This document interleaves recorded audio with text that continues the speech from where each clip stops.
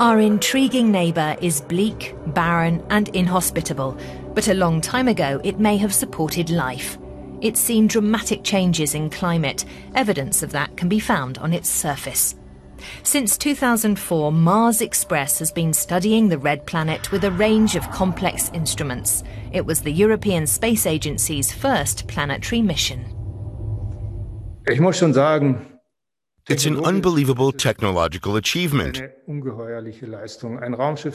To build a spacecraft that can keep working for nearly 20 years in a very tough environment with high levels of radiation, without maintenance or anything. And it's worked faultlessly to this day. That's very, very good. This special camera is the most important instrument on Mars Express. It was developed by Ralf Jaumann.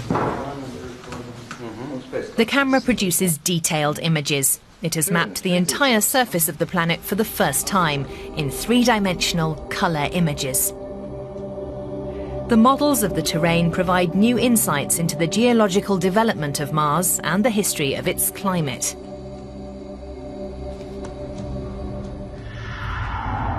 Shortly after entering Mars's orbit, the probe found frozen water on the planet, a sensational discovery, as the presence of water indicates the possibility of life. And it provided evidence that huge amounts of water once flowed on Mars. We know how high the mountains are and how deep the valleys, and from that we can work out how much water was in which locations, and how long it was there. That's key in trying to establish where there was once life on Mars, and also in determining whether we might be able to do something there in the future. The river that once meandered along here is comparable to the River Rhine in Germany. It would have transported the same amount of water through the valley, 3,000 to 5,000 cubic meters a second.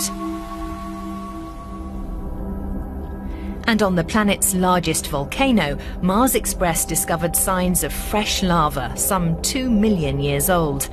That means there could still be warm areas underground, where microbes might be able to live.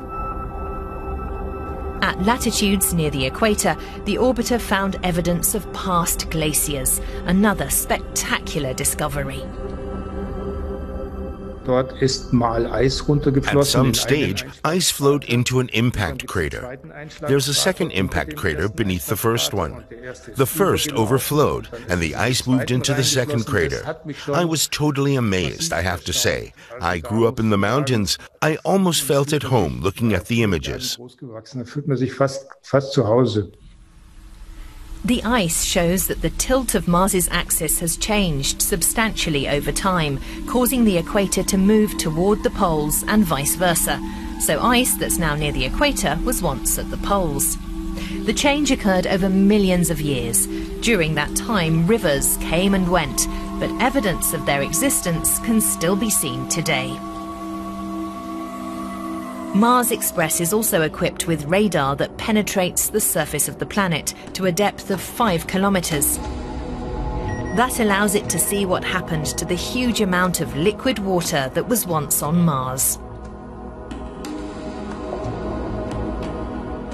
Radar measurements show the southern polar ice cap is the size of Europe.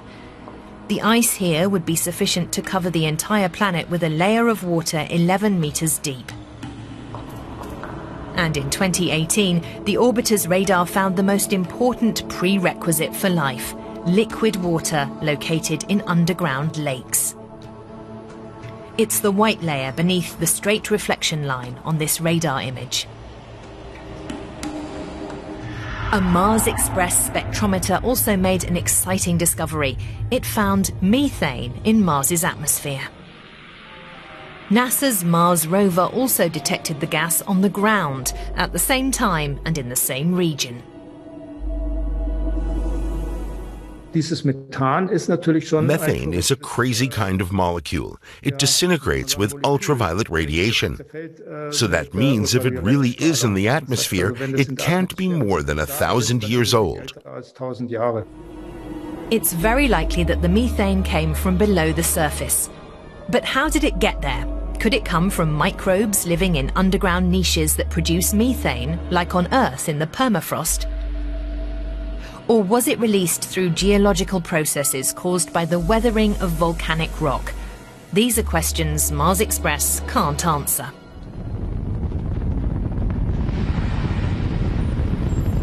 So the Trace Gas Orbiter was launched. It reached Mars in October 2016. It then spent a year and a half orbiting the red planet, drawing increasingly closer until it was ready to begin taking readings. The orbiter is designed to detect methane and other trace gases in the Martian atmosphere. Twice per orbit at local sunrise and sunset, it can also study the different layers of the atmosphere. Its instruments are so sensitive that it can pick up just 50 methane molecules out of 1 trillion molecules in the atmosphere. A camera on board the orbiter is designed to show where the methane could have come from. It's already sent back some amazing images, but so far the Trace Gas Orbiter has not found any methane. The mission needs to continue for quite a long time to get meaningful readings. When it comes to methane, we're talking about levels so low, they may only just be detectable at all. Next year should see the launch of a European-Russian Mars rover, the Rosalind Franklin. It will be able to drill 2 meters into the ground to search for complex organic molecules. Traces of microbes might have survived in the ground, protected from the space radiation that bears down constantly on Mars. That radiation would quickly annihilate any signs of life on the surface.